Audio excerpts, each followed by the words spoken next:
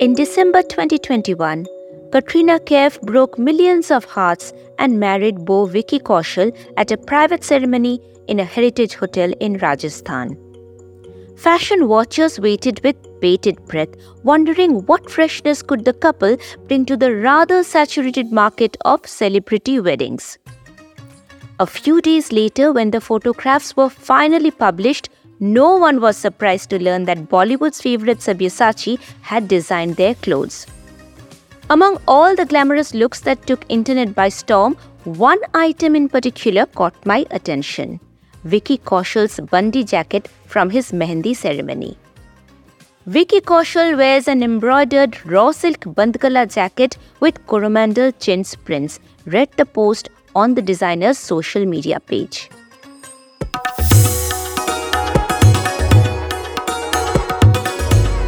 Textile Tales of India, a Pod One production.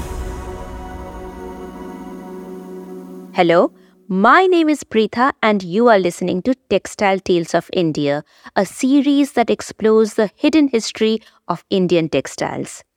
In this episode, I tell the tale of the Indian Chintz, an ancient Indian block printing method that was reinvented for the Western market. What is Chintz and why is it called Coromandel? Much before the Europeans arrived in India, from as early as the 5th century CE, a specially painted cotton fabric was made in India. In the beginning, it was sold in the domestic market like Golconda Kingdom. Then it was exported to Southeast Asia, being particularly popular in the Thai court. Gradually, Europeans arrived in the subcontinent, and with luxurious silk and diaphanous muslin, this fabric found a veritable market in the West.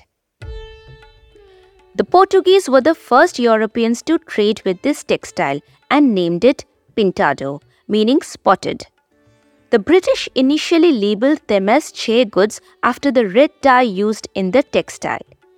East India Company document from the 17th century is the first recorded evidence of the usage of the word chintz. It is believed to have been a corruption of the Hindi word cheat, meaning to spray.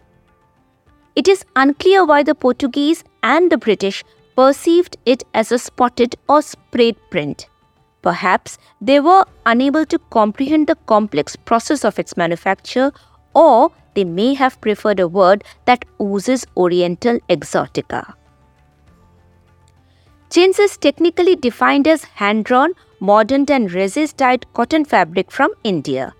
In simple Indian terms, it is the original kalamkari, before corners were cut and machines started screen printing in bulk. Though it was made in multiple centres across India, including Sironj and Burhanpur of present state of Madhya Pradesh, it was the Coromandel coast in southeast India that made the finest varieties. This was in part due to the abundance of Che plant in the delta of Krishna river, from which vibrant red dye was extracted. The flowing water of the region used for rinsing the dyed fabrics, rich in calcium from decomposing seashells, produced a brilliant and colour-fast red by fixing the dye. Cotton and indigo cultivation in nearby areas ensured easy availability of raw materials. Another important factor in the success of Coromandel Chintz was the presence of a thriving port in Masulipattnam, now called Machilipatnam in Andhra Pradesh. It was the prime port of the Golconda dynasty and later extensively explored by the Dutch, Portuguese, French and the British. East India Company had in fact established its first Indian factory in 1611 in Masulipattnam, which remained operational till 1814. The process of making Coromandel chintz was long and complicated. At first, high-quality cotton grown in other parts of the Deccan was brought from north of Hyderabad in bullock carts by Banjara traders. This was partially bleached and steeped in a solution of water, myrobalan and buffalo milk. This was the canvas on which the designs would be painted. To prepare it properly, it had to be smoothened after drying by beating with wooden mallets. The outline of the designs was then marked with charcoal. Bamboo pens or columns were used for painting with natural dyes. Areas planned to be dyed in red were filled with alum mordant and iron for black. This was just the beginning. Next, the cloth was boiled in a solution of cherry roots, followed by multiple steps of washing and bleaching with cow or goat dung. It was then steeped again in the solution of myrobalan and buffalo milk. After drying, another round of painting commenced. White areas were first covered with wax, similar to the process of batik painting. Red areas were again painted with the bamboo column dipped in alum mordant. The cloth was next immersed in a vat filled with hot solution of red dye from cherry roots. Following this, it was bathed in dung once more and rinsed repeatedly over 4 days. All these steps finally fixed red dye to the fabric, but the other colors still remained.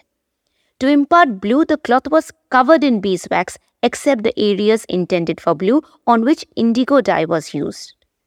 Green is understood to have been achieved by overpainting myrobalan with indigo.